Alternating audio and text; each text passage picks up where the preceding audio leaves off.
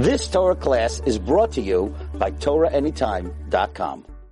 So we want to welcome all our people that joined us live. That's the first and foremost. We have to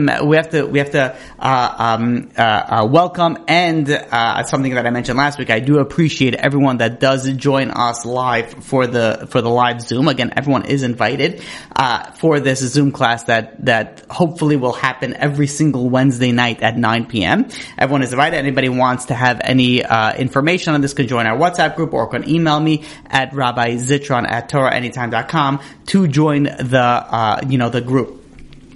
And so the reason why I'm very, very thankful and grateful for all the people that join us live is because of a deficiency that I have, and that is that I have a very hard time speaking to just the camera. There are many big rabbis any rabbis that are able to just give a class I need to speak to people, even though it's just names on a Zoom call. It still does something for me. It gives me the ability to be able to present something. And the truth of the matter is that I know that things come out differently when you speak to a live crowd, when you speak to a crowd, even though there's a huge difference between Zoom and actually live in person. But at least we have the Zoom option. So everybody that does join us, just know that you do have part of the schus of every person that listens to this class moving forward, because it's because of you that this was able to happen, and it's because of you that this will be good or bad. I guess let me put it all on you. Might as well, right? If it comes out bad, it's not me, it's the people that join. But the truth of the matter is, I really do appreciate it, and I thank everyone for joining. And thank you all for all our Torah Anytime listeners, subscribers, joiners that listen after the fact as well. So tonight we're learning L'Refuah Shlema to Chava Bas Chaya Esther and Leilu Nishmat Rabbi Avram ben Chaim Yehuda and Yecheskel ben Rabbi Avram. So I think this is such a crazy important topic, and the truth of the matter is that it really deserves a mini series in itself. But we will, try to present everything in one class, and then maybe at a future date, maybe we'll branch it off to go more into depth and to present this into a little bit of a series. So the idea behind of what we do, why we do, kind of why the way that we are, if I can say that. The title is, are you religious because you want to or because you have to? Now, the truth of the matter is that there's really three, and then my wife actually, brought this up. There's really three categories. There's not just, do you want to be religious, or do you have to be religious? But there's a third one, and that is, are you born religious? And that's why the way that you are is because that's the way that you are brought up. So really there's three categories we could put ourselves in. That one of them, the best one, is we want to be where we are, we want to be religious, we want to be from, we want to serve HaKadosh Baruch Hu, we want to serve God. There's number two, we have to. What do we have to? We fear the punishment, or maybe we want the reward, and we're doing it because we want the reward, but we have a reason that's pushing us to do it rather than just the wanting to do it. And the third category is we're born to it. This is what our parents taught us. This is how we were raised, and we do it just because, this is what we're supposed to do based off our education and our upbringing. So when we look at these three categories, really, if we break it down, most people are partially in each category. Meaning so that you can have somebody that davens because they pray because they have to. They keep Shabbos because they want to. Shabbos is amazing, right? Who doesn't want to disconnect? We're so connected to the technological world. We're so connected to nothingness of busyness that it's a little bit of an enjoyment to be like, okay, let me disconnect from this, from this bilbil, this craziness of a world.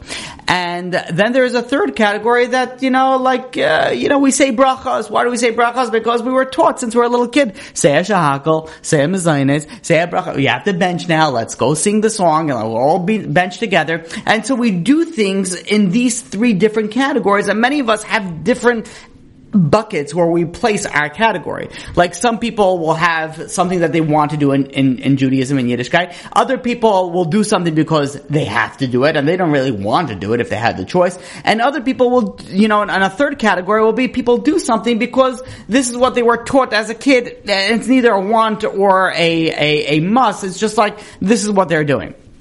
So the question that we have to first bring up and really answer is, what does this have to do with Aseres Yemei Tshuva? What does this have to do with Yom Kippur? And really this has everything to do with Yom Kippur, everything to do with Aseres Yemei Tshuva. We know that there is two types of tshuva. Tshuva is repentance. There's two types of repentance that one can do. One can do repentance out of love, and one can do repentance out of fear. What is the difference if you're doing repentance? What is the difference if you're doing it out of love or you're doing it out of fear? So the Gemara in Yuma, page 86b, tells us that Rish Lakish says that there's two aspects of this. If someone of tshuva, that is, if someone returns to HaKadosh Baruch Hu, if someone does repentance out of fear, then what happens to their sins? Their sins are converted from sins to involuntary acts. Meaning if they decided that they were going to do a sin on purpose, it turned to involuntary, meaning that it reduced the level.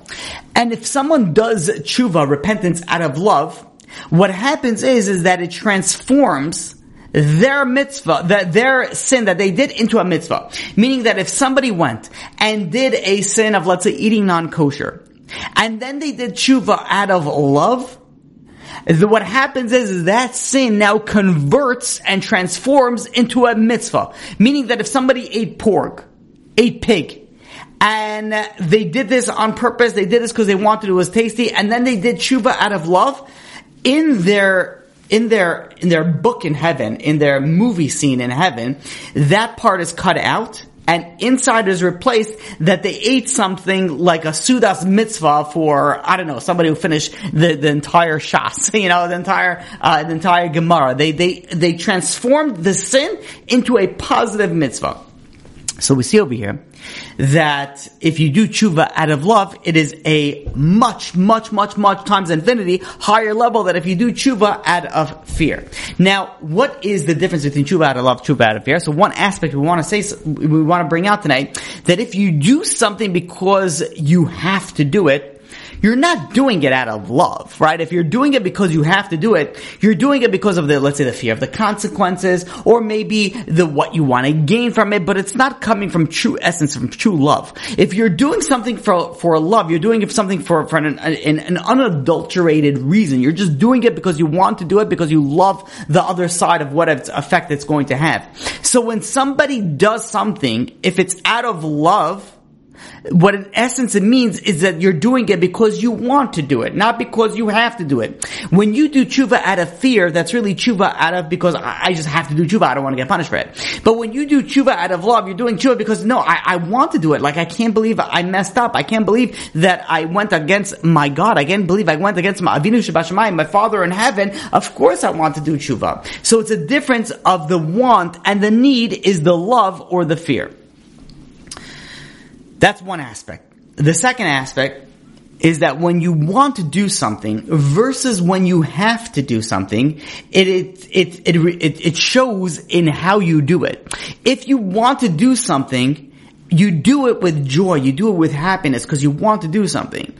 If your mother tells you, go buy me something from the supermarket, and be like, fine, okay, I'll go, only because you told me to do so, and I want to have supper tonight, and I want to listen to you, so when you're doing something, you're not doing it because you want to doing it, you're doing it because you have to do it. Whether it is because, the Torah says that you have to honor your parents, or whether it's because you're afraid of the consequences if you start arguing, you do it because you have to do it. But if you want to do it, be like, of course, I would love to do it for you, and you run and you do it, the difference in you traveling to the supermarket and shopping is going to be so much different in just the physical manifestation of it. Meaning that if you do it because you have to do it, you'll be like, oh, okay, fine, I'll do it. If you do it because you want to do it, you'll be happy, you'll be skipping, you'll be enjoying the doing part of it, the doing aspect of it. So when we do something because we have to do something, we do it with less zeal, less happiness, less joy. When you do something because you want to do something, that brings tremendous amount of happiness to it. Now, why is happiness so important? The there's a pasuk in Parshas Ki Savo, this is in Devarim, chapter 28, verse 47. That the pasuk says, "Tachas asher lo yavadata es Hashem Elokecha b'simcha." There's a long list of curses, 98 curses in Parshas Ki Savo. And the Torah says, who does this fall upon? Somebody who doesn't serve HaKadosh Baruch Hu out of happiness, out of love, out of this joy. Now, we see that there is a very, very big, important aspect when you do mitzvahs, when you do something for HaKadosh Baruch Hu, to do it out of happiness and do it out of joy, as opposed to doing it out of like, okay, fine, I'll do it. So, what we said, just to understand where we're going to, is that if you do something because you want to, you're doing something because, okay, let me do it. If you're doing something because if you do something because you have to, you're doing it because okay, I want to, I need to, words too fast. I have so much to speak about tonight. I'm sorry guys, I need to go so fast. So, let's just be clear, and by let's, I'm talking to myself. If you're doing something because you have to, you don't do it out of joy and out of happiness. If you do something because you want to, you do it out of joy and out of happiness. Why is joy and happiness so important? The Torah tells us that if you don't serve HaKadosh Baruch Hu out of joy and happiness, there's a long list of curses. So what we have to figure out and understand, and the goal is tonight, is how do we transform, how do we switch doing things because we have to doing things because we want to. And by doing that, we're going to be doing things because we need to, and let's do it, to doing things because we love it. And who doesn't want to live life loving what they do? Of course, everybody wants to love what they do. So this is why it's so imperative, so important. The Chavos Halvavos, to tell you even a greater, just to add a cherry to the top of this, in his introduction to Ahavas Hashem. So the Chavos Halvavos brings down, Chavos Halvavos, the duties of the heart, is a sefer that's widely, I can't even begin to state its stature in the Jewish Musar world. Practically everybody who speaks anything about Emunah takes it mostly from the Chavos Halvavos, Sha'ar B'tachon. So, and the Chavos Halvavos has 10 chapters where it goes to how to go and transform the duties of your heart to the right, to the right angle of serving a HaKadosh Baruch Hu. And the Chavos Halvavos says in the final chapter, in the 10th chapter, which is Ahavas Hashem, love of God. And he goes on and explains in the introduction that all the steps that I spoke until now is all leading to this point, meaning the whole purpose of everything that I spoke about, that everything that I've been trying to train to you, is to serve HaKadosh Baruch Hu out of love. That's how important it is. And to add even a cherry upon the cherry, there are 6 constant mitzvahs, just to show you how important this topic is. There are 6 constant mitzvahs, meaning mitzvahs that you could always do. And they are as follows. Number 1 is Anochi Hashem. They believe that there is a God. Number 2 is La Yiyeh. There will be no other gods other than the one God, HaKadosh Baruch Hu. Number 3 is Yichud Hashem. Yichud Hashem means the unity. There's only one God.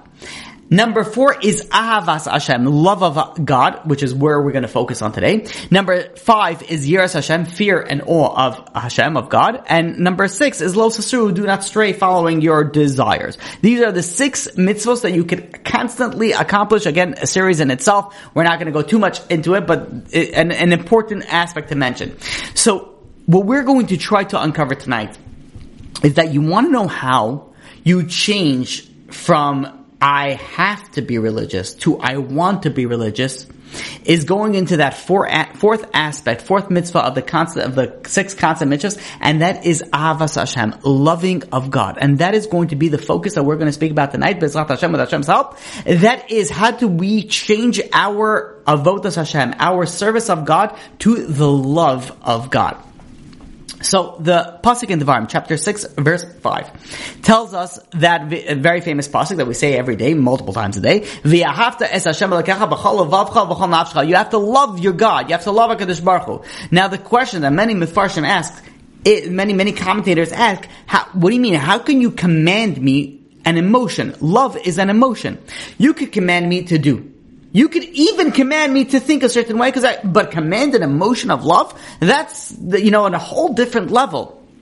So, when we look at the word love, what is the definition of the word love? There's a famous, explanation of this, and that is, we spoke about this many times, that if someone says, let's say, I love fish. Let's say you have a guy that travels, that's traveling, and he hears there's one guy in a certain city that he loves fish like nobody else. And this guy goes and he's traveling, he says, you know what, let me visit the guy that loves fish. I figure if I'm going to go to him, I'm going to see a huge aquarium. He's probably going to have these beautiful reefs for all these fish that they would be able to thrive in their environment. In fact, he probably lives in a reef and it's in glass encounter because he just loves fish. And they figure that everything that this guy does for the fish, because after all, he loves fish.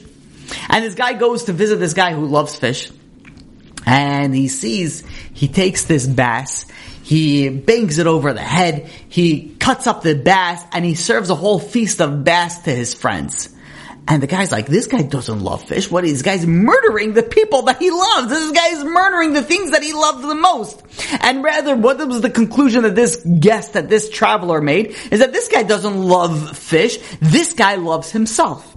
He loves the way that fish makes him feel. That's the way. So when we say that we love someone or we love something, there is two ways that we can look at it. What does that mean that we love something? Either we love that way that the other person or the other thing makes me feel, meaning that I really love myself and I love the way that you make me feel.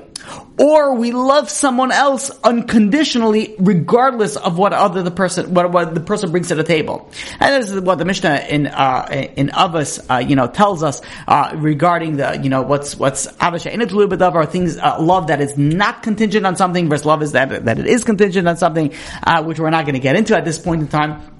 But the idea is that there's two kinds of love. There is love that's conditional, meaning, at the end of the day, I love the way that you make me feel.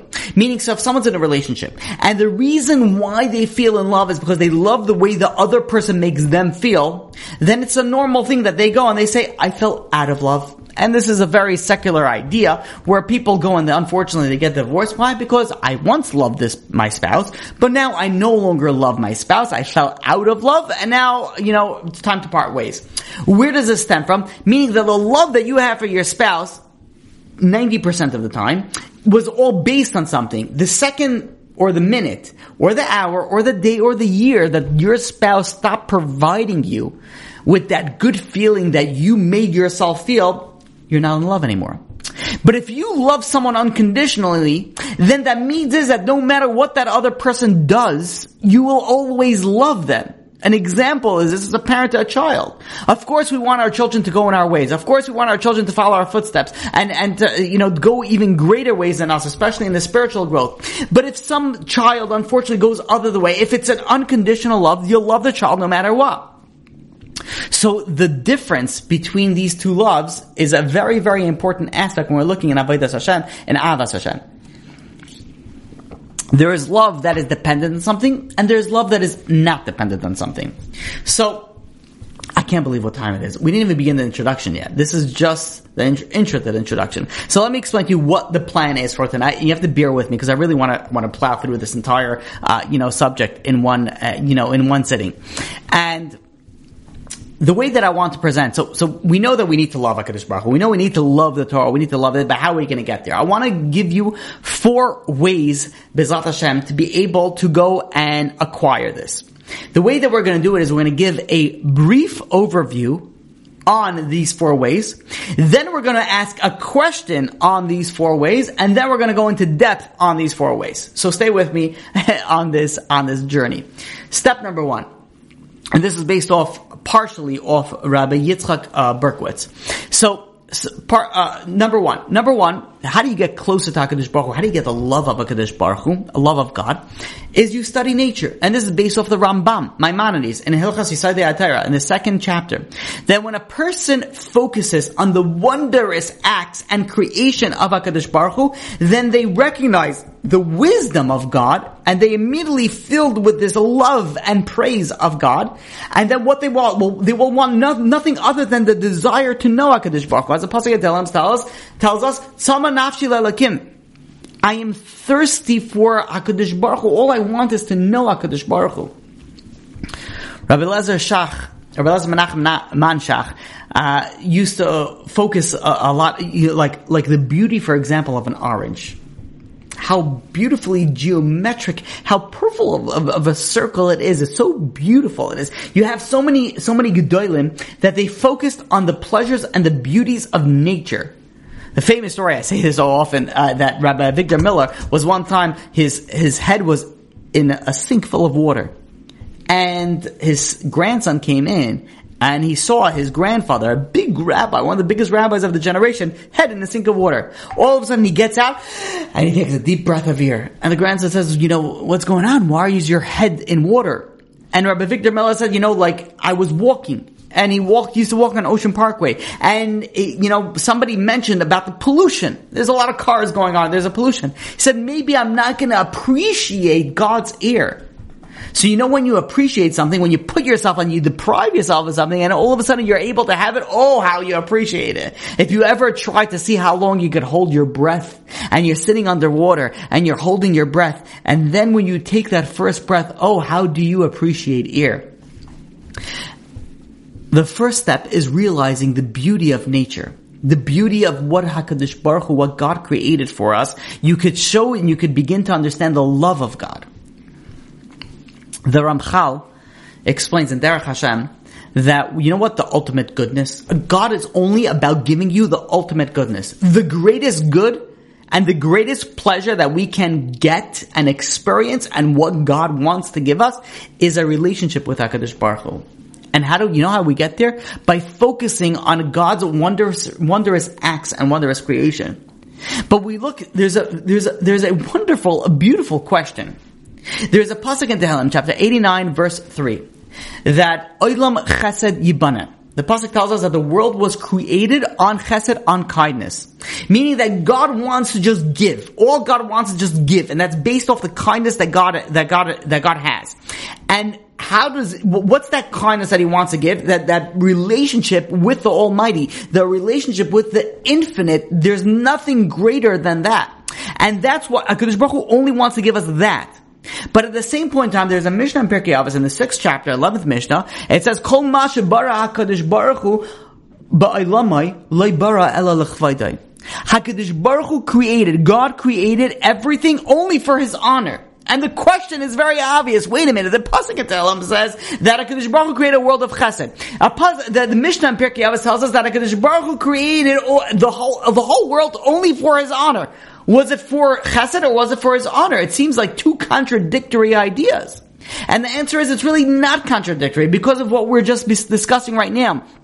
You know how you are going to get to the greatest kindness, which is a relationship with HaKadosh Baruch Hu? The way that you're going to create it is by looking at the entire world that HaKadosh Baruch Hu created for His honor. What does that mean? That when you look into the world, you realize the greatness of HaKadosh Baruch Hu. And when you look and you realize the greatness of God, then you can begin to have a relationship with God. And once you can begin to have a relationship with God, that is the greatest chesed, that is the greatest kindness. So step number 1 is the looking into the nature of the world, into the greatness of what God created. Step number 2 is Hakaras Hatov, is gratitude. The Chovos HaLevavos explains how do you get to a point? You have a point of when you do something because you need to do it, and you have a point where you do something because you want to do it. How do you get to that point? And the way that the Chovos HaLevavos explains it, it's known as Ha'aras HaSeichel, meaning this is something that I want to do because of my intellectual understanding. I came to the point that I want to serve HaKadosh Baruch Hu, not because I need to, but because I want to. Not because I have to, but because I want to. So how, explains the Chovos HaLevavos, how do you get to this point? You do it by looking at the Chazdei Hashem, looking at all that HaKadosh Baruch Hu has given, basically, otherwise known as, aka gratitude, Hakaras Hatov. And this is what the foundation of being a Jew, of being a Yehudi, of being a Jew. We're known as Yehudim. Why? Because we're known after Shevet Yehuda. Why? We said this many times. We gave 10 classes on gratitude, which I strongly recommend everyone to go and and listen to, understand how grateful we have to be. What is the gratitude? What is the aspect of why we're named Yehudim? Because Leah, when she named Shevet Yehuda, she says, Hapam Oda Es Hashem. Now I'm going to be grateful for HaKadosh Baruch Hu. She did a simple calculation. There's 4 wives. There's supposed to be 12 tribes. Each wife is supposed to get 3.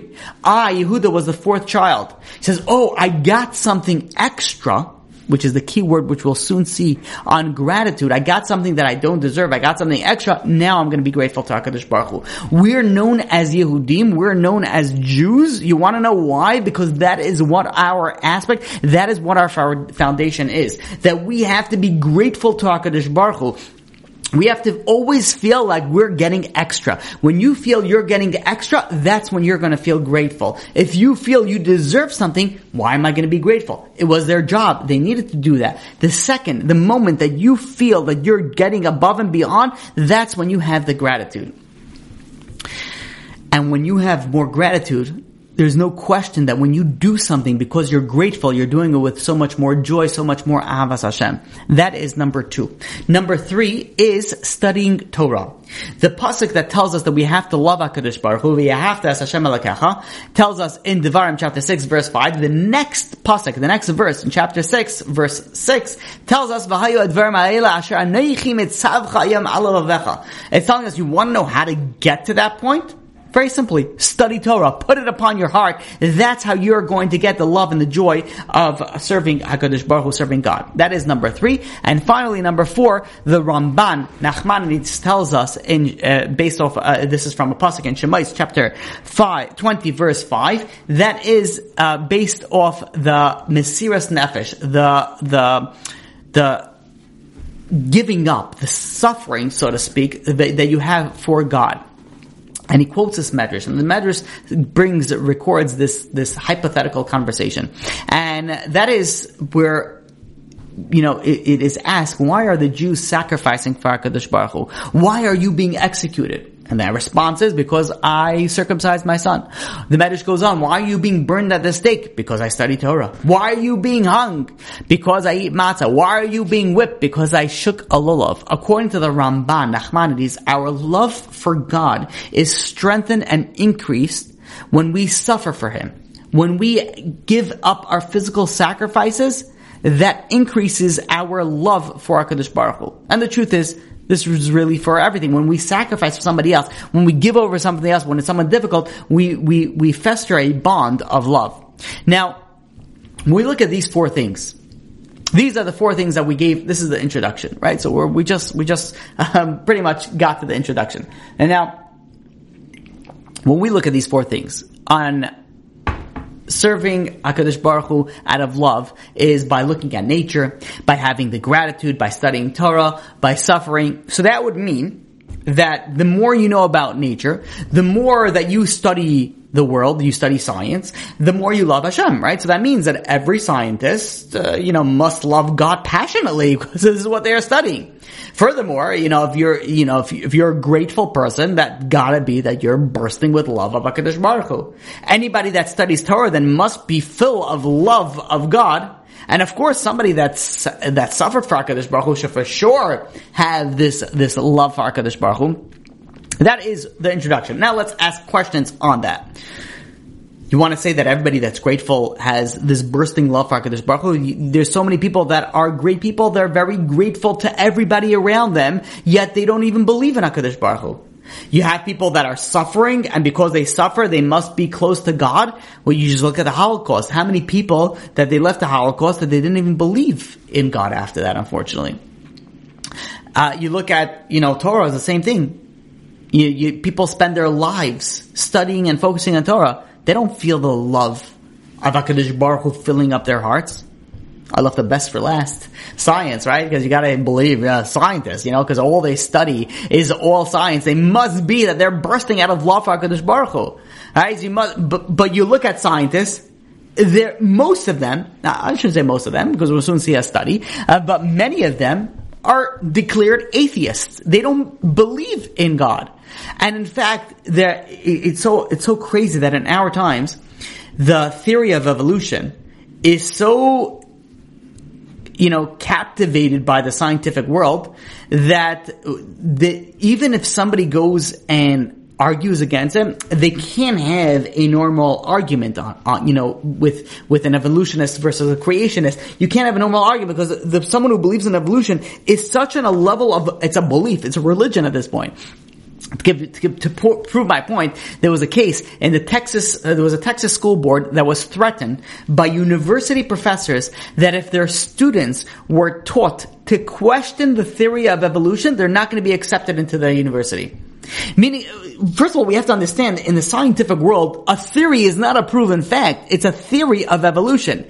And you're supposed to question everything. A very famous scientific, quote is that you have to question everything. But yet, when it comes to evolution, no, don't question it. I don't want to hear it. Meaning that it's a religion. You believe in this religion of evolution. And to tell you how ridiculous this went in the scientific world. You're talking about people that are geniuses in their field. Yet when it comes to certain things, they're blinded. And it's not only them, it's also us. We may be perfectionists and geniuses in certain area. In that same area, we may be blinded. When President Barack Obama announced on July 8th, 2009, that he wanted to nominate a renowned geneticist by the name of Francis Collins to be the new director of the National Institute of Health. There was a number of scientists that publicly questioned whether this nominee, he would be a good candidate. You want to know why they questioned it? Because he was religious. He was religious. That in itself should disqualify him for being the director of the National Institute of Health. Look at how far we have fallen as a society, where if somebody believes in God, that brings to question from the scientific world, is he fit to run as the director? Are you kidding me? Is it just so against God? Is this something that just makes any sense to anyone? There was a Pew Research that was done in May and June of 2009. This brought up a lot of questions, with scientists and the belief of God, and why is it, have a conflict? So there's a research that was done, and they found that scientists, 50 out of the research, population that it was on, 51% believed in a higher power. Now, when I say a higher power, there is two aspects when in the secular world, what does it mean by a higher power? So there's a category that believes in God, and then there's a category that can't say the word God because I just can't say God for whatever reason, which we know, but we're not going to go into that depth because we don't have the time for that. So they call it a universe or a universal spirit or a higher power. So there's two aspects. There's believing in God and there's belief of a higher power. So 51% of scientists believe in a higher power. 33% of that state that it's a God. 18% of that said it was a higher power because they can't say the word God because, whatever. We're not going to get into that. That's in the scientific world. In the non-scientific world, this is a number that actually shocked me, in a good way. 95% of the non-scientists that were interviewed here do believe in some form of God or a higher power. 83% again believed in God. In God, 12% said it was a higher power. But we see over here something very interesting. We said that if the more that you study nature, the more that you study science, the more that you study the world, you should have this, bursting, of love for HaKadosh Baruch Hu. Look at the wisdom that God created the world. But we see over here, most of the people that study the world, which is scientists, do not believe in God, or at least we could say half, a little bit less than half of the people don't even believe in God. So forget about loving God. They don't even believe in HaKadosh Baruch Hu. So we have to look at what's going on here. We listed a bunch of Rishonim on how to go and produce love of HaKadosh Baruch Hu, and then we just refuted all those cases. So let's try to understand what went wrong over here, and really how is it that through nature, through gratitude, through learning Torah, and through suffering, one can go and get closer to HaKadosh Baruch Hu, love HaKadosh Baruch Hu, and actually serve HaKadosh Baruch Hu out of joy. So the Rosh Yeshiva of Talsh went and once gave this famous example that, branched out to many other examples. And that is there was once a man that went to visit a museum, the Louvre, in France. It's a world famous art museum. And this man went from one painting to the next, and he looks at this magnificent painting that's priceless, and he looks at it, and he says, this painting is priceless? This painting looks like yogurt.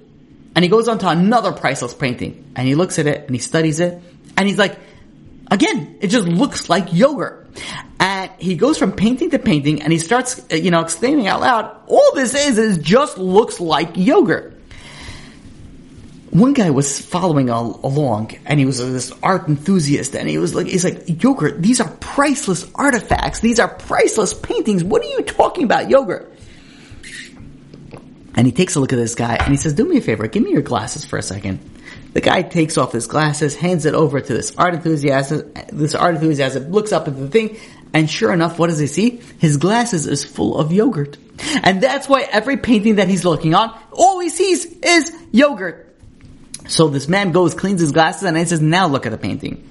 When we look at what the Rishonim tell us and how to build love for HaKadosh Baruch Hu, it's a foolproof plan. If you follow this, you will have love for HaKadosh Baruch Hu. But the problem is that many of us do it with glasses that are filled with yogurt, and then all we see is just yogurt. And when our vision is blocked, when our vision is not clear, we can't see things clearly. It's as simple as that. And this is not only in religion, this is also in relationships. How many people are in relationships and they're doing everything right? They're speaking nicely, they're treating correctly, they're acting correctly, but yet there's no love in that relationship. The answer is there's something wrong over there that we have to look at it. Maybe there's resentment. There's something wrong with the glasses that we have to go and look into it. Meaning that as long as you're seeing things the right way, unbiasedly, you will get to the destination of loving God. But if you go and you see things biasedly, you will never reach that destination. On April 12th, 1961, there was a Russian astronaut by the name of Yuri Gagarin. And he was the first person to travel into space. He traveled into space in something what's called a Vostok capsule. This is a single pilot crewed spacecraft. And he traveled. And when he came back, Nikita Khrushchev, the Soviet premier at that time, reported that Gagarin, this Yuri guy, he went and he proved that there's no God. You want to know why? Because he went into outer space and he didn't see God in space. What was this spacecraft? This spacecraft was a one-man spacecraft that went into orbit, went into outer space for an hour and 48 minutes, and then it went back down. Now, it's obvious that this statement, that there's no God because he went up into outer space, was made with a very, very strong personal view in it. Why? We look at 7 years later. American astronauts on the Apollo 8 mission. They went and they traveled into space. At the end of their mission, 3 crew members recited the first 10 psukim, the first 10 verses of Bereshis, of Genesis, the story of creation. Take the matter a step further. In July 1969, there was U.S. astronauts by the name of Neil Armstrong and Buzz Aldrin, that they were the first humans to step foot on the moon. And the night before they landed, Aldrin went and he said, I'm reflecting on the past several days, and a verse from Tehillim, a verse from Psalms comes into mind. This is chapter 8, verse 4. And he quoted a pasuk in Tehillim, this astronaut. When I see your heaven, the work of your fingers, the moon and the stars, you have established. That's what he quoted. So we have to ask, wait a minute. We had a Russian astronaut that went up to space and said there's no God. Then we had twice, on 2 different occasions, American astronauts, and they quoted psukim and verses from the Torah. So, what is it? Is traveling to outer space a proof that there is a God? Or is there traveling to outer space a proof that there is no God? And the answer is that it all depends on the person's prior mindset. It all depends at what lens they were looking at. If the key was a atheistic viewpoint, then guess what? They're going to go up there and going to figure out a way to go and present in an atheistic way. If they had a religion aspect, they'll go and present it in a religion aspect. So what's the truth then? So if it all depends, what's the truth? And the answer is, the key to everything is the open-mindedness that you have when you look at things. If we look at nature, and we study Torah, and we look at our suffering, and we look at our gratitude towards HaKadosh Baruch Hu, and we can't find the love of God into it, that all depends because we're not looking at it with the right lenses. And I'm not saying that you need to look at it from a religious aspect. If you look at it from an open-mindedness way, of a non-biased way either way, you will come 100%, you will come to the conclusion of loving HaKadosh Baruch Hu. Meaning that you're not only going to come to a conclusion that there is a God, you're going to come into a conclusion that there has to be a God, and I love God. It all depends on your open-mindedness. What's the reason that we are afraid to do that? So it's very simple. The secular people, why do they don't want to say that there is a God? And even the ones that believe in a higher being, they can't say the word God, because they have to say a higher being, a higher power, the universe. Why? Because if there's a God, then there's a purpose. And if there's a purpose, then I have an obligation. If I have an obligation, then I have to change the way of my life. And I have to change the way of my life, I don't want to do that. I like doing things that way that I want to do. I don't want to have any restrictions in my life. I don't want to have any things that are preventing me from doing what I want to do. So when people go and they prevent themselves from looking and seeing that there's God, it's because they're afraid. They're not doing it from an open mindset. If they would do it from an open mindset, it's very obvious that God exists. It's very obvious that HaKadosh Baruch Hu is there, but we trying to protect themselves or ourselves and saying, no, it doesn't exist, and I can live my life the way that I have been living until now. And explains Rabbi Yitzchak Berkowitz that this is even for religious Jews. It's not just for the secular. Many of us, we're ready to focus on HaKadosh Baruch Hu, as long as it doesn't restrict us too much. And we make sure we don't focus on it too much, because if we focus on it too much, we realize we have to restrict our lives. But if we allow ourselves to study this information in an intellectual level, and an honest level, and an open level, with our eyes not being blocked and our hearts not being blocked, and ours being able to honestly go and say, wait a minute, what is going on over here? Then with that open-mindedness, we'll see HaKadosh Baruch Hu, and we'll see it with not only that there is a God, but we'll come to a conclusion of loving God. But we prevent ourselves because we're nervous. We're nervous that we're going to have to stop doing something that we like. And we want to continue living our life, even if it's as religious. We still do things that maybe we shouldn't be doing. But once we remove that filter, that nervousness, that scaredness of it, then we'll see nature the way that it's meant to be seen. We'll see Torah the way that it's meant to be seen. We'll see suffering the way that it's meant to be seen. And then we'll be able to come to a conclusion of loving HaKadosh Baruch Hu. So now, with that, let's go and try to look into each aspect of what we discussed, the four aspects. So, when we look at nature, when we look at science, we know that any innovations, technology is booming, and Baruch Hashem, it's making our lives easier and giving us tests at the same time, but it's really booming our economy in a different level, our comfort, our luxuries in a different level. Anything that's created with science, this is all created with materials that HaKadosh Baruch Hu provided, that God provided. Human science cannot manufacture anything from ex nihilo. They cannot manufacture anything that doesn't exist. We take what an invention is kind of is playing word Scrabble. You have all the letters in front of you, and what words you can come up with that. We have the elements in front of us, what we can come up with the elements that we have. Meaning that everything, all the amazing things that science created, was only created with what God has gave us to play with. Anything that God has not given us to play with, we cannot create. We cannot create something that's not already here. We could put ingredients together and make something, but we cannot create something that doesn't exist, that was never, the ingredients were never here. And when we start contemplating this, then every creation, whether it's scientific or natural, is a phenomenal and unbelievable creation. We look at, for example, look at a tree. Look at an orange tree. You look at it, how did it come into being? When you look at a seed, there's no wood in the seed. But a tree is full of wood. All the branches, everything's full of wood. It's composed, the way that it grows is you take a seed, you put it in dirt, and there's water and sunlight. That's it. That's all you need. Water, sunlight, and dirt. Where's wood? It's not in the seed. It's not in the earth. It's not in the dirt, and it's not in the sunlight. And in fact, if you take a tree, you take a seed, an orange, let's say an orange seed, you plant it, and you measure the amount of dirt that exists, and let's say it's 500 pounds of dirt, and you come back 15 years later, and now it's a full-fledged orange tree, and you measure the amount of dirt, you know how much dirt is going to be there? 500 pounds. Wait a minute. So how did the tree is now worth, it's weighed at hundreds, if not thousands of pounds.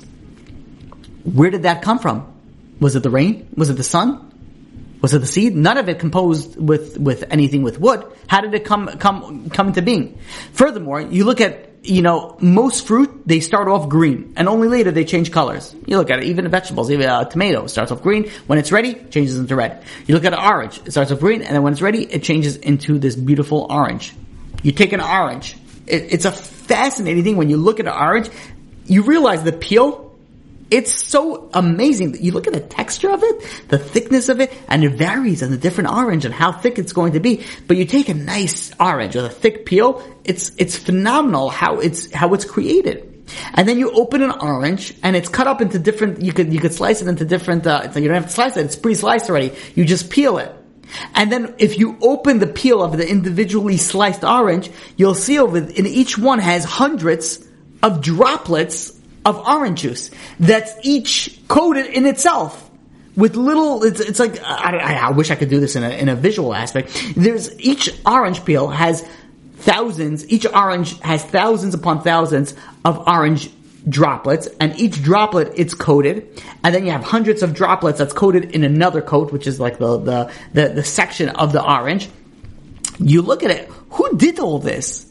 Like this special wrapper, this all came from nothing? This all came from by mistake? There's a genius behind this. So when we look at nature, we can begin to appreciate HaKadosh Baruch Hu. When we begin to appreciate HaKadosh Baruch Hu, we begin to have that love for HaKadosh Baruch Hu.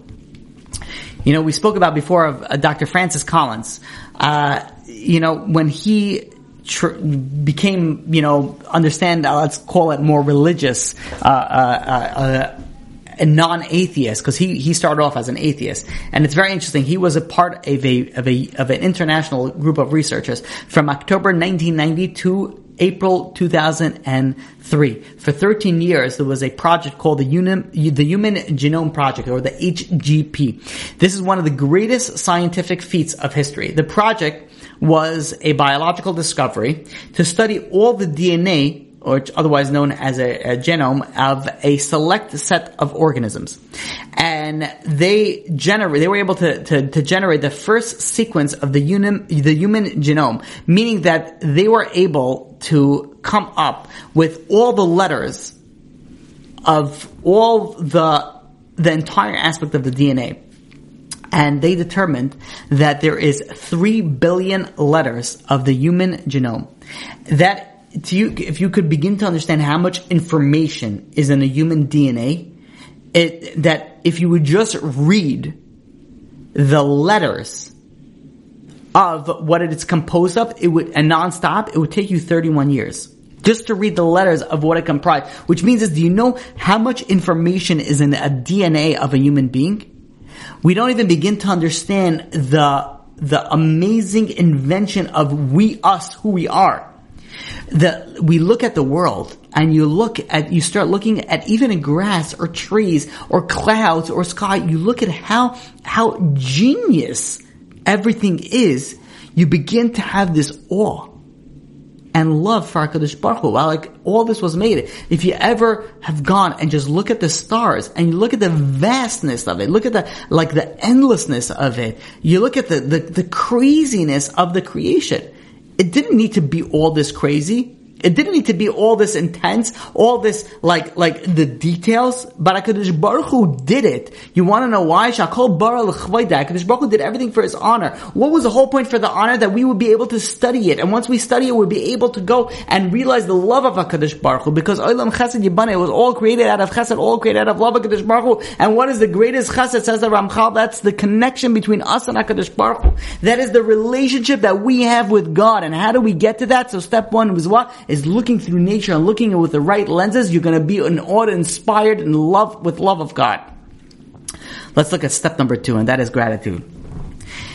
There is a pasuk in Parshas Ki Savo that says that that if you don't serve HaKadosh Baruch Hu out of joy and out of happiness, that is going to cause you tremendous amount of suffering.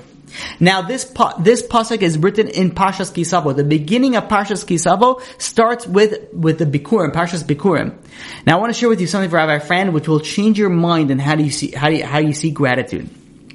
Now the idea of Bikurim, of bringing the first fruit to the Beis HaMikdash, the way that it's brought, there's a specific text that you have to say when you bring this Bikurim. And that is called Mikra Bikurim. And the farmer, when he brings this first fruit, he recites a piece of Jewish history, starting off with Yaakov Avinu, that he had to work for his uncle Lavan, who tried to kill him, and then the descent to Egypt and the suffering they endured. And the narrative also includes the praise for HaKadosh Baruch Hu for taking us out of Egypt. Now the question that the Mefarshim ask, wait a minute. If we're giving over a piece of history, why are we starting with Yaakov Avinu? Let us start with Abraham. And then we'll move to Yitzchak, and then we'll go to Yaakov. What is significance with starting with Yaakov? And why do we start with Yaakov and his encounter with Lavan? So the mitzvah of Bikurim is one of the most fundamental obligations of the Torah. And the Al-Shich explains this, that the world was created for 3 things. The 3 things that are called Rashis. And they are Yisrael, the Jewish nation, Torah, HaKadosh Baruch Hu, the Torah that HaKadosh Baruch Hu gave us, and Bikurim, the first fruits that you have to bring to the Beis HaMikdash. Now, we understand why the world was created for the Torah. We understand even why the world was created for the chosen nation, the Jewish nation. But Bikurim, why is this even added into the equation? And the answer is that Bikurim teaches us about gratitude. And gratitude is one of the fundamental reasons of why we're here. So now let's look at why is it that Yaakov Avinu is included in this aspect of gratitude when we bring the new fruits. When you look at gratitude, no one is more capable of experiencing and having real thanks for receiving something than someone who has previously had the opposite of that. Meaning that if someone has good health, you know who appreciates the most good health? People that were sick. If someone has a lot of money, you know who appreciates the most that they're wealthy? The people that didn't have any money beforehand. The people that didn't know where their next meal is coming from. Those are the people that appreciate it the most. Meaning that where you lack, that's where you could appreciate the greatest.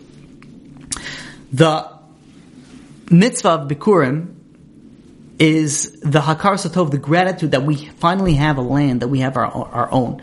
We were strangers, we were nomads, we were slaves for 400 years. And all of a sudden we got the land of Eretz Yisrael. HaKadosh Baruch Hu gave us the land of Eretz Yisrael. You want to know who appreciates not having land and then having land? That's where we start with Yaakov Avinu. Yaakov had to leave Eretz Yisrael. Yaakov had to leave Israel. He went into exile. He went to live with his uncle Lavan. Yaakov Avinu knows what it means to be a stranger. He knows what it means not to have a land of his own. He went to Yeshiva, and then he went for many years, and then he went to Lavan for many years, and he kept on traveling, and he didn't have a place of his own. You want to know who could appreciate having a place? Someone who never had a place, and that is Yaakov Avinu. And after Yaakov Avinu left, he had to go to Egypt. Again, didn't have a place of his own. Avram Avinu lived in Eretz Yisrael. Yitzchak Avinu never even left Eretz Yisrael.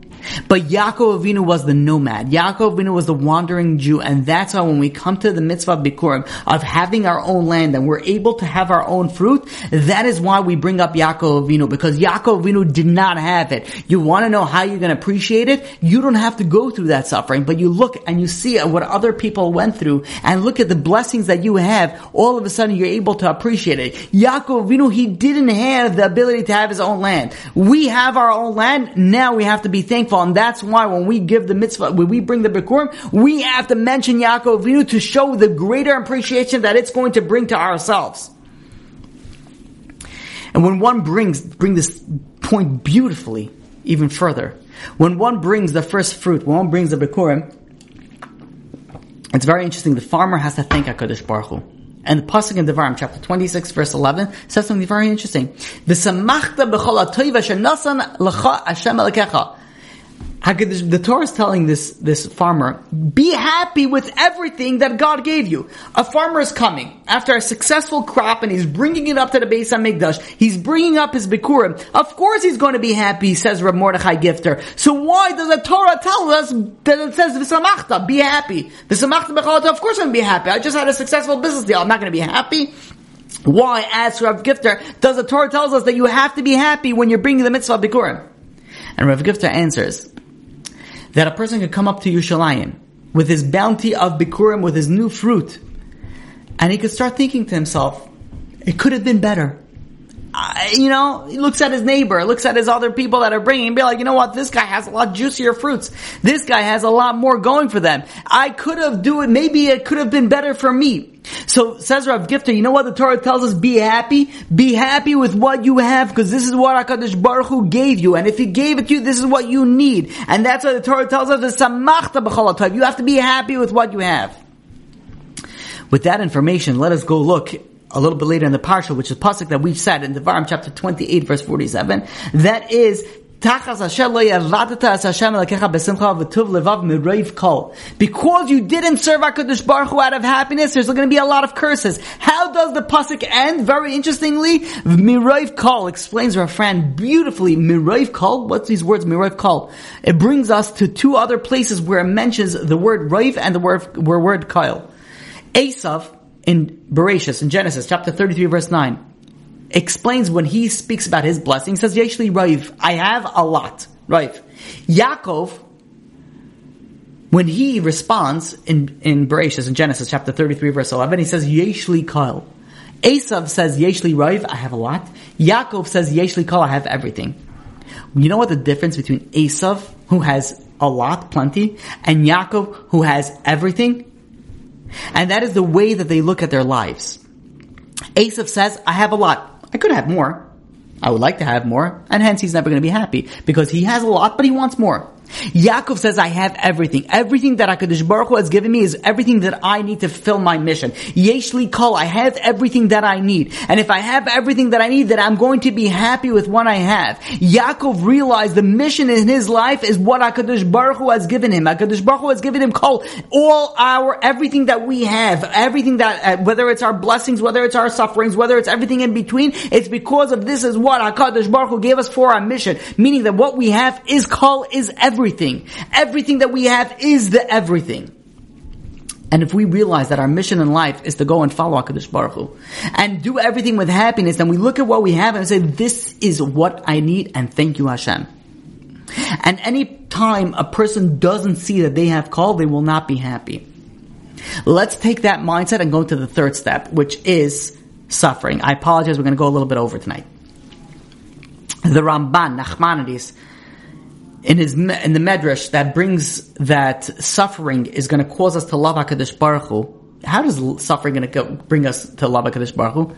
Because if we go and we look at the suffering that God gives us and we say, wait a minute, if God is Olam Chesed Yibana, if God is, everything is all about Chesed, and if HaKadosh Baruch Hu only wants to give us the greatest thing possible, and that is Akol Bara L'Chvaydi, everything was created for my honor, and that is to get to know me, the relationship between me and the people, that is the greatest love, that is the greatest pleasure that a person can have.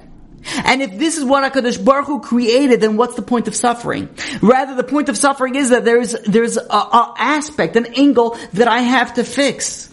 And HaKadosh Baruch Hu is sending us a suffering as a reminder, fix this area because this is going to get you to the greatest pleasure possible. So the suffering is just a guidance to get you to the greatest pleasure possible. So if you look at suffering and be like, wait a minute, HaKadosh Baruch Hu loves me, who only wants to do chesed, is only doing this so I can get the greatest pleasure, of course you're going to be happy with the suffering. Again, we don't want to ask, we don't want the suffering. We tell HaKadosh Baruch Hu we don't want the suffering, but if HaKadosh Baruch Hu sends it to us, we have to realize there's a reason why He's sending it to us. There's a reason, and when we look into it, it's only for the best. Called man da'avid rachman l'tav of it. Everything that HaKadosh Baruch Hu created was only for the best. So when we look at the difficulties in our life, and we realize that it's coming from a loving Father in heaven that all wants to do is just give us the blessing, then guess what? Then we look at it and we say like, okay, this too must be the best. Why? I have to fix something. Maybe it's A, maybe it's B, maybe it's C. I don't know. Let us do an introspection. Let us look into our life. But the problem is that we don't always look at this because we're afraid. We don't want to give up. We don't want to, different reasons. Everyone has their own reasons why they're afraid to look at this. Because we look at everything in life with a biased lens, with a glasses filled with yogurt. But if we clean our lenses and we look at life unbiasedly, we'll see so much beauty. We will see so much love. We will be able to accomplish so much if we only look at it unbiasedly. When we look at the Tochacha and Parshas Ki Savo, at the curses that is written in the Torah, because you didn't serve HaKadosh Baruch Hu out of joy, it begs to ask a bomb question, a huge question. Is there anywhere in the Torah that we find a mitzvah to be happy? There are songs that are written that is a mitzvah to be happy. But we look at the 613 commandments. Is there a mitzvah from the Torah to be happy? We see v'samachta b'chagecha, for example, that you have to be happy in your, on the Yom Tov and the holidays. But we know this basic Gemara in Pesachim that this means that you have to eat meat and drink wine, and that brings one to bring happiness. Nowhere is there an emotional requirement to be happy. So the question that we have to ask: wait a minute. If the whole idea of Avas Hashem, of loving HaKadosh Baruch Hu, is that we should serve HaKadosh Baruch Hu out of joy, out of happiness, why is there no commandment straight out that serve HaKadosh Baruch Hu out of happiness? Why is there not one of the 613 commandments that says you have to serve HaKadosh Baruch Hu out of happiness? And the answer is, really the question is a mistaken logic. Because the whole purpose of Torah, the whole purpose of mitzvahs, meaning the foundation of everything, listen to carefully this, the foundation of everything is to bring us closer to HaKadosh Baruch Hu. And the way that we do that the only way to do that is when we serve God out of joy. And if we don't do that, then we're losing the foundation of everything. Meaning, you want to know why there's not one mitzvah that says you have to serve HaKadosh Baruch Hu out of joy and out of happiness? Because that is foundation of all the mitzvahs. The foundation of everything is that you got to serve God out of love and out of happiness and out of joy. It's a foundation of every single mitzvah. It's like somebody who's trying to learn how to read. You have to start with the ABCs. If you don't know the ABCs, you're not going to be able to read. If you don't have the joy and the simcha, you're not going to be able to accomplish and achieve everything that you need to with the mitzvos and with the Torah.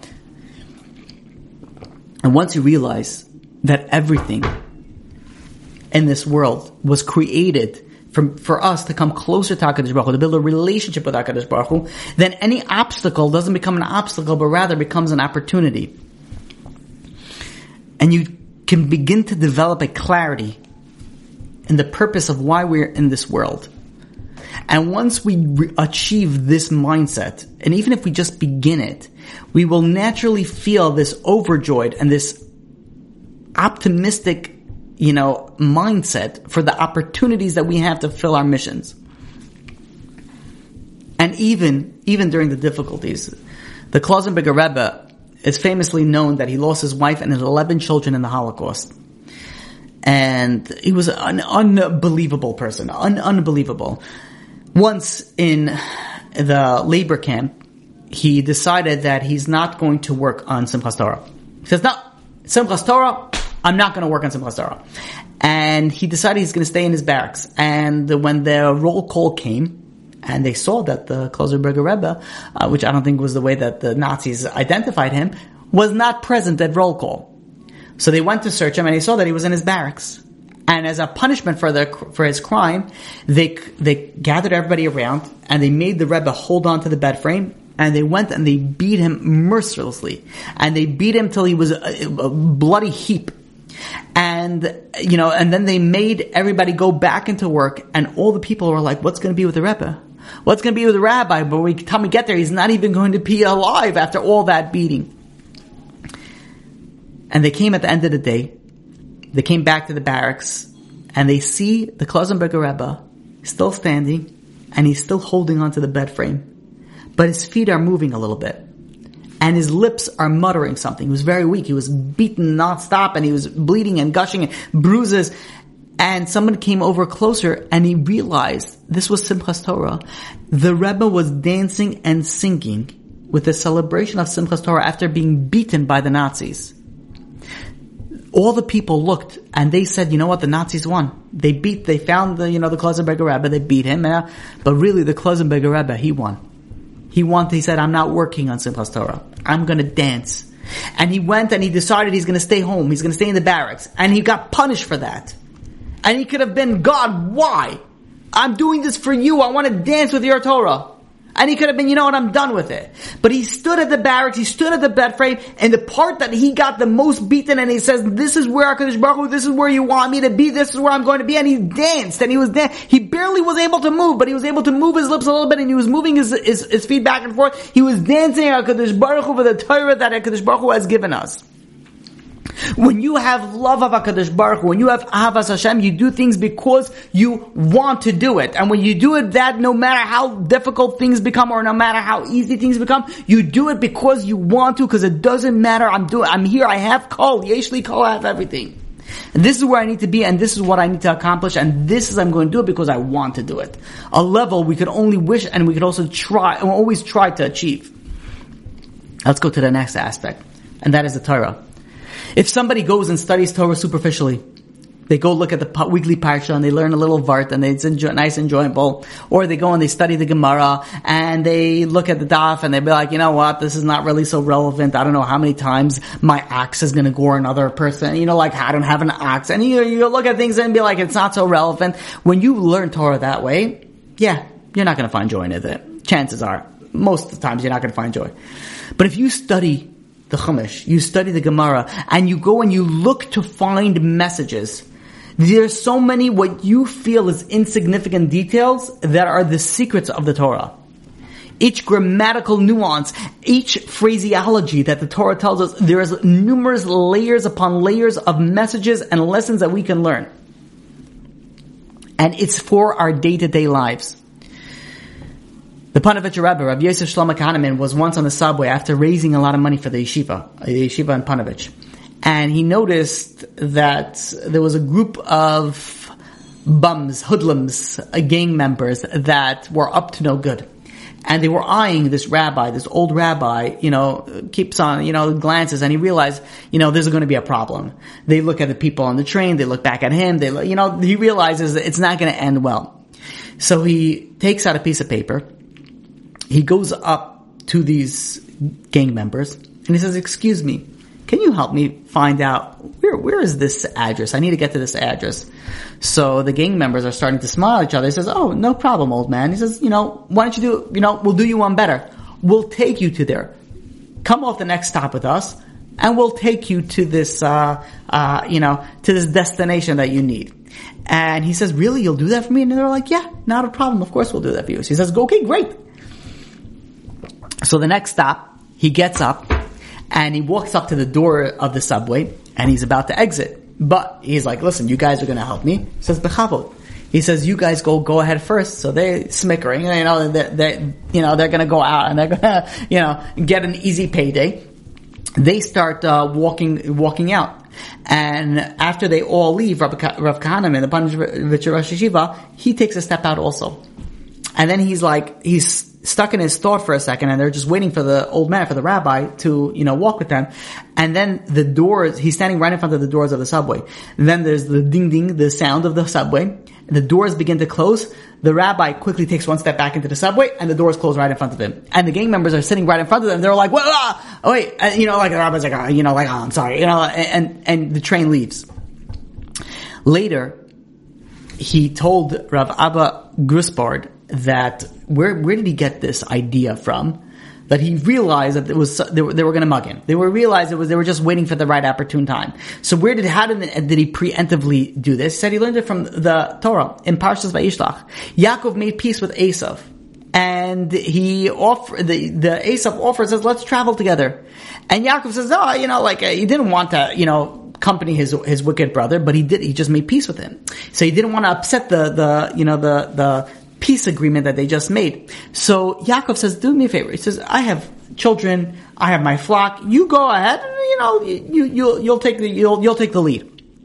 So the Panovich Rav says, Yaakov had never intention of traveling to where Esau was traveling in Seir, but he knew that living in close proximity in Esau would be dangerous, physically and spiritually. So how did he avoid insulting Esau and says, "No, I can't live next to you"? He tells him, "You go ahead and we'll see what happens." So says the Panovich Rav, I learned from this pasuk. This pasuk, what looks like a nice little story, says, no, here's how I learned that a person has to remove themselves. How do you remove yourself from someone who wants to harm them? You pretend that you're going along with them, and you move at a slower pace, just like Yaakov moved at a slower pace. The Panovich Rav moved at a slower pace, and then you'll leave them waiting for you. There's so many lessons that we can learn. And there's so many secrets in the Torah that we can uncover for our personal lives to make it so much better. You look at yeshiva students who spend hours and days and even weeks upon a sugya, upon a section in the Gemara, and they could be working and then come to the wrong conclusion. After weeks of working on it, they can come to the wrong conclusion. But they'll keep on working it because they know that there is a true and perfect approach. And they're going to work on it just because once they get to that, it's going to be so beautiful because the more you work on something and the harder it is to achieve it, and you finally achieve it, the joy is unbounding. The joy is unprecedented. There was a very cold day, a snowy day in Yerushalayim, and Rav David Finkel, he decided that he was going to visit the Brisker Rav. And he's traveling to visit the Brisker Rav, and he sees this figure dancing in front of the Brisker Rav's house. And he gets closer and he realizes this is none other than Rav Shach. He's dancing out in the snow. So he goes over to Rav Shach and he says, "What's going on? Why are you dancing?" So he says, the Brisker Rav, which I just left also, he says his explanation of the Torah concept filled me with such joy that I want to dance every time I leave his house. But I usually suppress my emotion. Why? Because people are going to look at me like, why is this, rabbi dancing in the snow? Why is that? But I figured now it's a cold day. Now it's a snowy day. No one's going to be outside. Now I'm going to go and dance. And this is the way that Rav Shach once said that he doesn't know why people chase after material pleasures. If you just learn what the Brisker Rav says, you cannot find anything more pleasurable than hearing that Torah. Meaning that when you study Torah to such a level, there is an intense love and intense joy that comes out that you start dancing. And the more that you understand, the deeper that you're able to go, the more joy that you feel. And anybody can attest to this that has studied in the depth of the Torah. If you study in depth in science, you don't feel the same joy. You feel happy, don't get me wrong. If you study you feel happy once you accomplish something, but the joy, the innate happiness is unprecedented to any other knowledge base, any other study base that you could study with. And this is something very interesting, explains Rav Berkowitz, that this Torah study is a clear indicator on where you stand in your Ahavas Hashem, in your love of God. When your studying stops being a chore and starts being a passion, that's when you know you're on the path of being a Ohev Hashem, someone who loves God. In Sefer HaMitzvos, the third mitzvah, the Rambam Maimonides points out that what happens when somebody loves someone, they can't contain their excitement. They start telling everybody else about this person. Oh, this person is amazing. And blah, especially you look at someone who's dating somebody who's about to get engaged or just got engaged or just got married, and they're infatuated with the person. Oh, my spouse is amazing. It's so unbelievable. And they go on and on about how amazing this person is. The same should be with Avas Hashem. When you love God, you cannot contain your excitement. Look how amazing God is. Look how amazing the Torah is. Look how amazing the world is. Look how amazing God has given me so many things. You cannot contain your excitement. The Rambam Maimonides is showing us a yardstick. When we have this feeling towards HaKadosh Baruch Hu. If you see somebody that's not religious and you're just like, how is that possible? When you have this, like if someone's an atheist, you'd be like, it doesn't make any sense, you're bursting, but like, I don't understand, but God, but Hashem has so much that when you cannot contain yourself, that's how you know that you have this love of HaKadosh Baruch Hu. We tend to throw words around. Baruch Hashem is one example. Everybody, Baruch Hashem, everything is Baruch Hashem. How often do we say Baruch Hashem, and how often do we mean bless Hashem, like really thank Hashem? We make a bracha, Shahakol Niyeh B'Dvaroi. We thank God for everything that He created. Everything that He created was because of, everything comes from HaKadosh Baruch Hu's mouth. Everything created was from HaKadosh Baruch Hu. How do we understand, a deeper level of this? Something that we shared before, that Rabbi Shaul Salanter was once traveling and he became very thirsty, so he went into this fancy restaurant and he says, I would like to buy a cup of water, and they serve him a cup of water, and he says, after he finishes the cup of water, he makes a bracha, makes the afterbus, and he says, okay, how much do I owe you? And they give him a bill, and it's a crazy high bill. He says, for a cup of water, this is what you're charging? And the manager comes over to him and says, listen, it's not just a cup of water. You have the ambiance, you have the couch, you have the painting, you have the lighting, you have the air conditioning, you have so many things that are going on over here. You're paying for the ambiance. And Rabbi Shaul Salanter, a true Torah giant, because be able to learn something from every scenario. Rabbi Shaul Salanter says, now I understand Shahakol Niyeh B'Dvarei. Everything that HaKadosh Baruch Hu was created because of His mouth. Shahakol Niyeh was all from HaKadosh Baruch Hu. He says, now I understand, when you take a drink of a cup of water, why are we making this amazing bracha? Baruch atah Hashem Elokeinu melech haolam, Shahakol Niyeh B'Dvarei. That's such a huge bracha for just a cup of water? And the answer is, says HaKadosh Baruch Hu, because we're not, it says that Rabbi Shaul Salanter says, what we're doing to HaKadosh Baruch Hu, we're not just saying thank you for the cup of water. We're saying thank you for the ambiance, thank you for the house, thank you for the cheer, thank you for the air, thank you for the sky, thank you for the trees. We're saying the ambiance is worth so much. Everything HaKadosh Baruch Hu was created only from HaKadosh Baruch Hu. We're telling HaKadosh Baruch Hu, thank you for everything. And now we can understand the aspect that we started off with. The second thing that we started off with, the truth of the matter is, and that is, how is it possible that we could get punished because we didn't serve HaKadosh Baruch Hu out of joy? Rav Simcha Zisel Ziv, the Alter of Kelm, explains that people do not do things that they don't enjoy.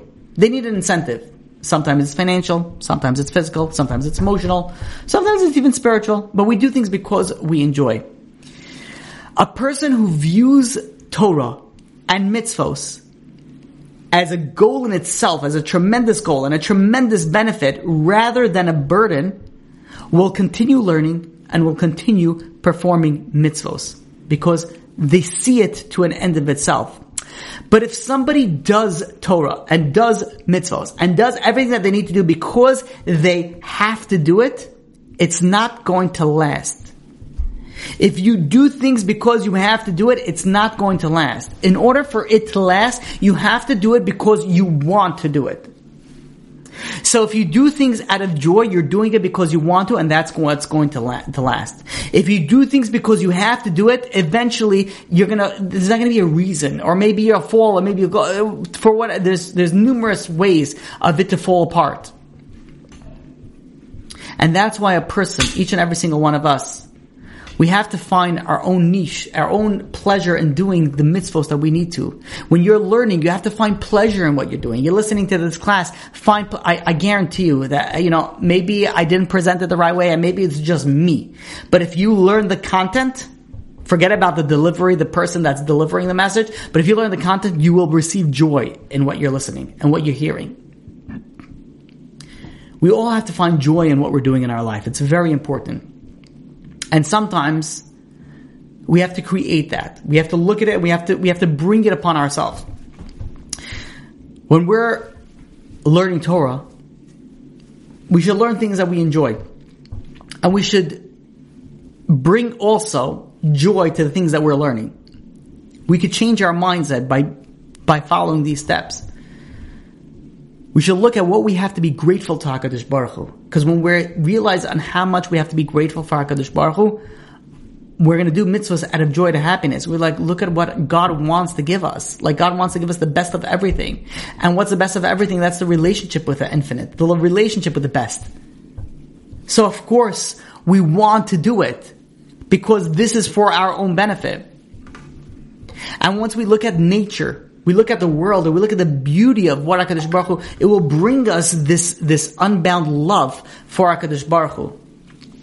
And of course, when we look at, unfortunately, the sufferings and difficulties, and we realize these are ways for us to get close to HaKadosh Baruch Hu, we'll be able to transform everything that we do, to do it out of the want, and not out of the have to.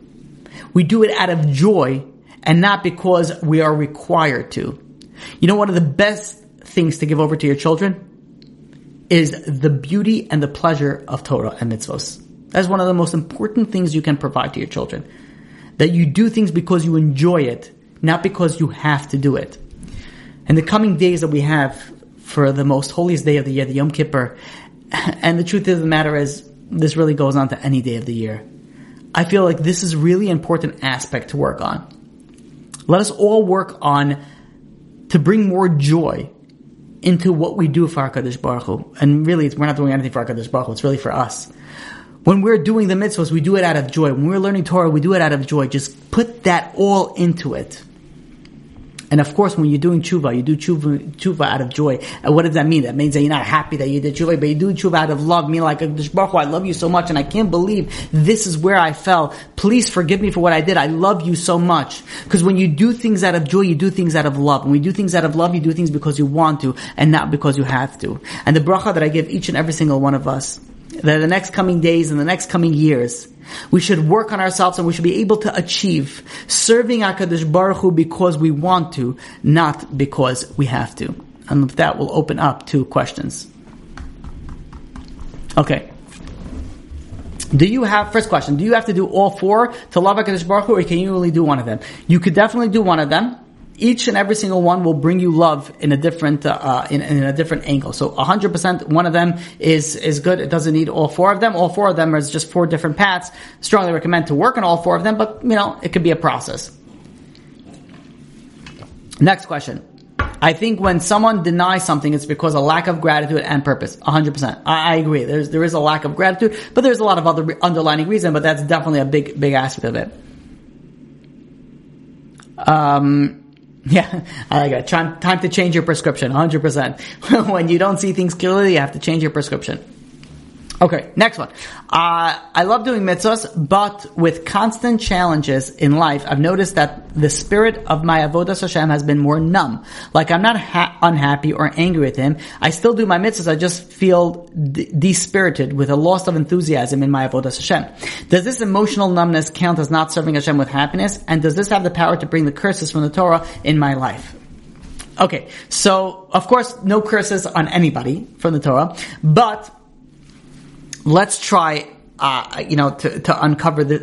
This is a great question, and I think it's not only for this person that asked it, but rather for every single one of us. That many of us do things because, we're just in the routine of things. And yes, of course, when you're doing things out of routine, it's generally not out of joy, not out of happiness.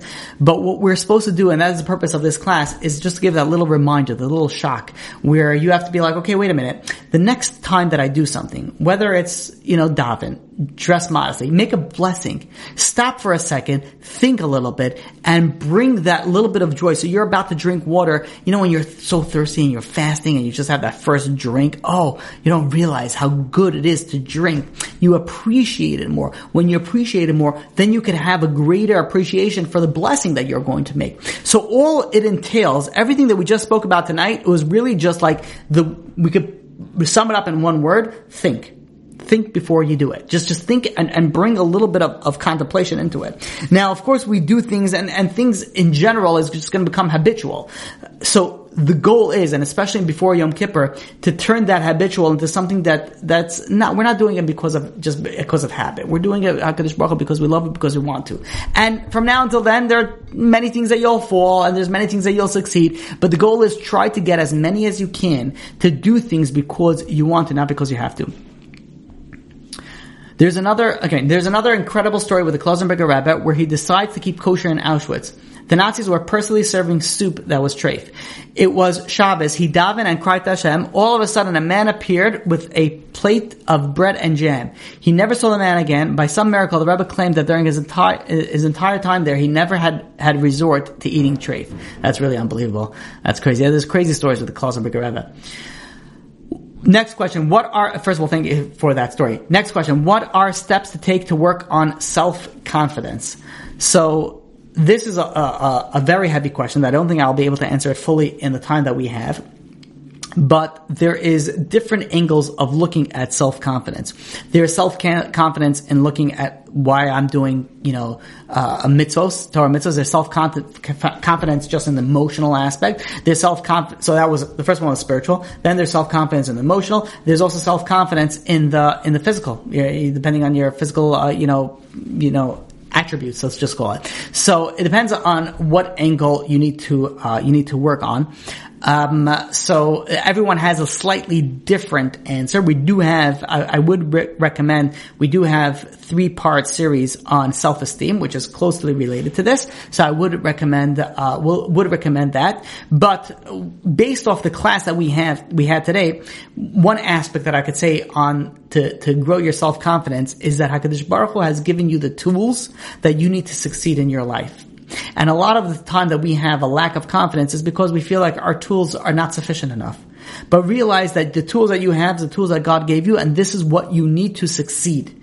So that should give you the confidence in saying, this is what I have and this is what I need to succeed. Okay. Can you use Meiser money to make a brachas party for someone who needs a refuah shalema? In a sense, yes. Next question. I'm thankful for this class. Baruch Hashem, thank you. I'm looking forward every week. Thank you very much. And thank you for making it, the class enjoyable. We try.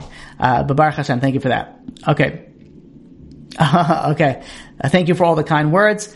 How do you get to the level of Avas Hashem? Going through those 4 things is really the class that we spoke about tonight. Really the hidden topic is loving God.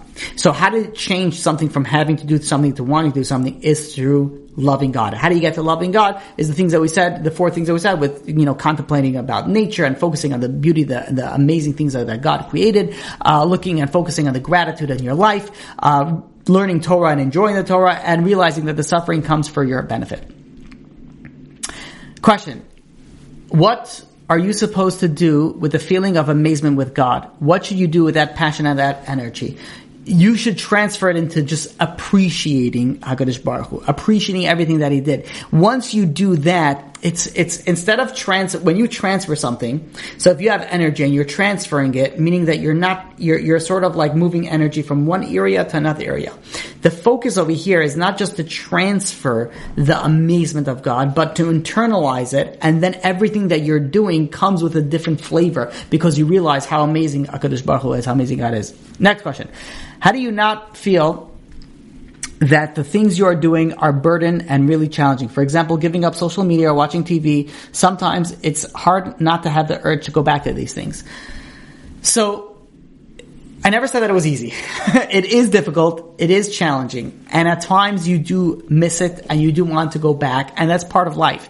That we have challenges, we have difficulties, and sometimes we pass it, sometimes we fail in it, sometimes we wish we failed it, sometimes we wish we passed it. It's all about the fluctuation, the roller coaster of life. It's very difficult to say that you're not going to have this temptation again. It's all part of being human being. It's just working on that upward trajectory and being able to continuously try to pass the test. And you will fail at times. But the goal of how successful you are is not by how many times you fail, but how fast you can get back up.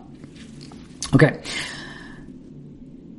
Question. How do you make sense of those 2 opposing ideas? Being happy with what you have and the idea that constantly be growing and not settling, being comfortable with where you are. Great question. So, if you're happy with where you are, so why would you want to grow? Why would you want to complicate? So, there's really 2 angles of looking at it. When you're looking at being happy with what you have, That's in the physical world. You're happy with what you've got. You don't want to be happy and satisfied. Well, you should be happy. You don't want to feel, like completed with where you reached in the spiritual world, because there's always more to accomplish. And the beauty of it is, the more that you accomplish spiritually, the more that HaKadosh Baruch Hu gives you physically. Meaning that once you pass a level, now HaKadosh Baruch Hu, okay, now you're up to the next level, so you need these tools. Imagine playing a video game. And if you are on the first level of video game, so you're given certain amount of, let's say it's a fighting video game. So you're giving a certain amount of ammunition, certain types of guns. But then when you keep on passing up, you're getting upgraded to greater guns because the war is greater. So when you're upgrading yourself, HaKadosh Baruch Hu is going to upgrade the tools at your disposal. And that's why the more that you work on yourself, you realize that you have the ability to overcome so many more things that you weren't able to overcome when you were younger, when you were prior to this growth. Okay, I'm answering quick because we have a few more questions we want to get through.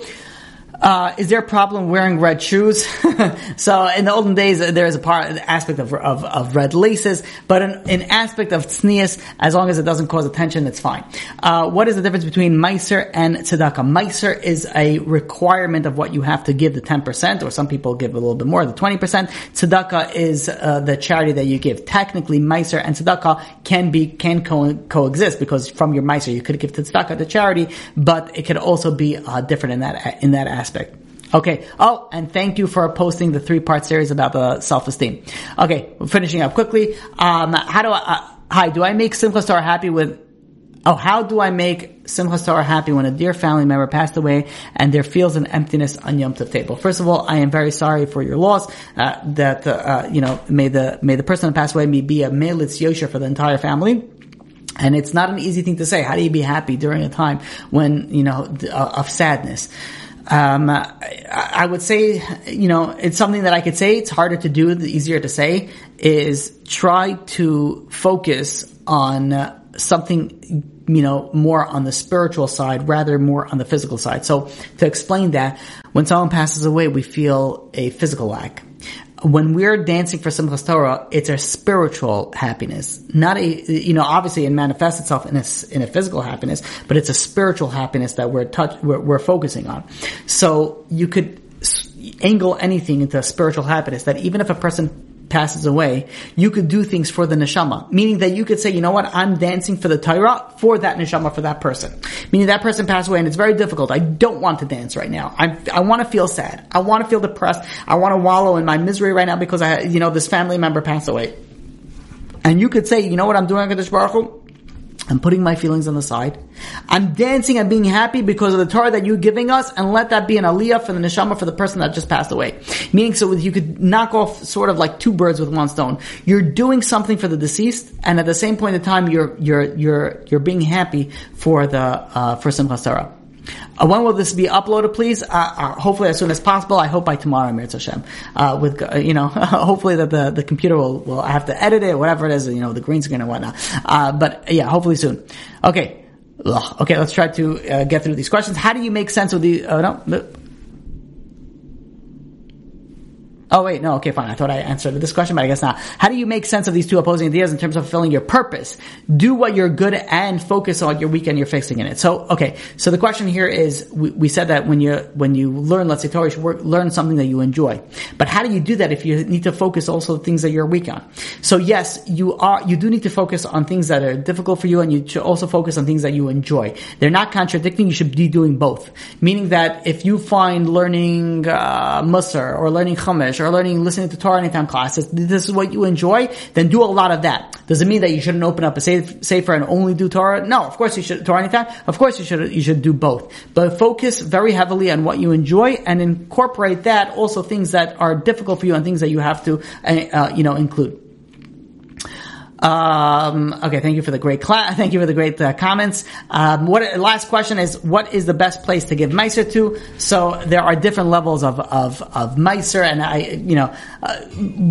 it's hard. There's levels. There's many things. There's poor people. There's poor people that are learning Torah. There's spreading Torah. There's people, that work on bringing Torah to the unaffiliated. So the truth of the matter is that it's a very good place to give it for people that need it, people that are learning Torah and they can't afford it, or people that are spreading Torah. Those are very, very high places to give. Last question that just came in: why before Yom Kippur we have to be care only to eat Chalav Yisrael? Why specifically that? It's just one of the things that people take upon themselves to be extra careful. So it could be anything, but just to be extra careful to show that during these 10 days of repentance, we are realizing the importance of the day and we are doing something to change. That is a final question. Thank you all for joining. Thank you. Well, one more. Yes, one more. I know I've heard classes about it. Do you have classes on the fear of Hashem? On the what? I'm sorry, I didn't hear that. Classes? Derech Hashem. I did not give any class yet on Derech Hashem. There are classes that exist on the Ramchal's Derech Hashem. It is a difficult sefer, so when you listen to these classes, you should be very, very focused and concentrating. There's also an English rendition of the Derech Hashem, which I strongly recommend you to look at. I believe, I want to say Rabbi Ari Ben Shushan has a series on Derech Hashem. And there is also, I think, on Torah Anytime, Rabbi Mendel Kessen, I believe, has a series on Derech Hashem. So, there may be more, but I need to look into it, but I know those two, if my memory serves it correctly, I believe they both have something, on it. So, yeah, definitely Ramchal, Derech Hashem, huge. If you're able to learn it, definitely go into it. And it's something that you have to, really, really, delve into it, not just like a, driving and let me listen to it in the background type of thing. You should really concentrate when you do that. All right. I mean, I do everything because I love the Shem, and I'm in fear of this large tree outside my house. But the fear of the Shem, I just love him so much. It's like, I know he's measure for measure, and I got whatever I got coming. But, they're not, horrific things that would send me to the 7th level. And I've listened to Rabbi Reuven's Hell movie he did. And that's pretty scary. He has like 170 references. You got to really buckle up to watch it. Yeah. But, I love them, and I'm doing my best. You can't give War and Peace to an 8-year-old and ask them to give you a lecture about it. I mean, there's limitations, but you just keep trying. That's all that HaKadosh Baruch Hu asks, that you keep on trying and you keep on doing, and as long as we have breaths in our lungs, we have the ability to accomplish. Right. Yeah. Okay. All right. The tree, I say, if you're going to fall towards Jerusalem, which is the opposite way of my house. And I talk to him every so often. Big Ben, I call him. Fall towards Jerusalem. Right. It would be lovely. If the tree, by the way, is rotting and it's dangerous, then the branches are falling, you should really look into that. We can't live based off miracles. But let's talk about more of that offline. That's something for offline. But in any case, may the tree, if it does fall the opposite direction, not in your direction, and may no damage cause to you. It's a strong pecan tree, so So if it's strong, I have a neighbor that has a bunch of trees like just hanging over his house, and he was nervous, so he brought this, arborist, this tree specialist, and he said, I'm nervous about, trees falling on my house, and he says these, trees are stronger than your house. He says you should first worry about your house being blown apart than the trees, being, falling down. But of course, trees do fall, and it is something that we do have to, care for. But Meretz Hashem, HaKadosh Baruch Hu should help you that the tree should not fall, and if it does fall, it should fall away from your house. But all right, towards Jerusalem. But in any case, but if it is a dangerous tree and it's falling and it's leaning and whatever it is, it's something to look at. But we could speak about that more it's massive. Nobody offline. Can make it out. God forbid. You're right. Tree specialists are able to take it apart. Right. Yes. Okay. Thank you all for joining. Shabbat shalom, everybody. Have an easy fast. Yes. Have an amazing. Sealed in the book of life. Amen. Have a fabulous New Year. Amen, amen, amen. Thank you, Shira. Yes, to everybody, have an amazing, may we all be sealed for most amazing year possible. You've just experienced another Torah class brought to you by TorahAnytime.com.